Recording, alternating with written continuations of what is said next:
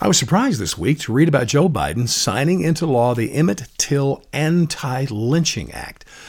My question was, do we have a problem with this?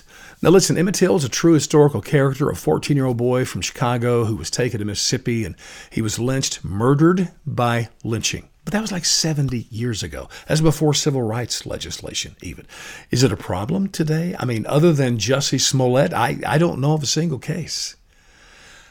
And another question I have is, this is directed at violence against African Americans, but don't we have hate crimes that have been passed for the same reasons? So I don't know what this adds to the discussion. One funny side note, there were 3 Republicans who voted against this in the House. They're, I guess, pro-lynching and are complete racist. I don't know. Just kind of funny. Now, if we're going to pass this law, though, I think it's obvious there are some other laws that need to be passed. Let me give you my suggestions. First and foremost is flogging.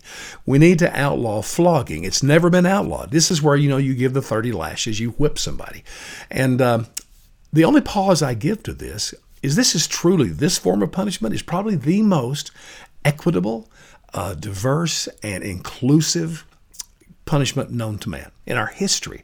So yeah, it was against African Americans, but also whites, even women, rich, poor, it touched everybody. The most diverse form of punishment ever. So maybe we could think about it a little longer.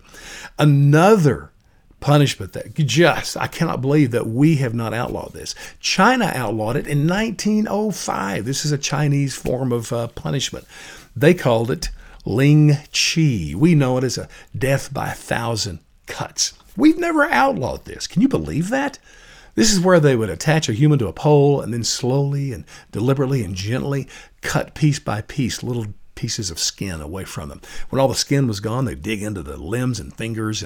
And then when people got tired and hungry that were watching this, they would go ahead and end it all by chopping the head off or digging into the heart. It was a form of capital punishment they practiced for over 1,000 years. We've not outlawed that. Can you believe that? One last law I would like to see passed. I'm still disturbed that we've never dealt with this. So back in 1900, New York City, everybody traveled by horses.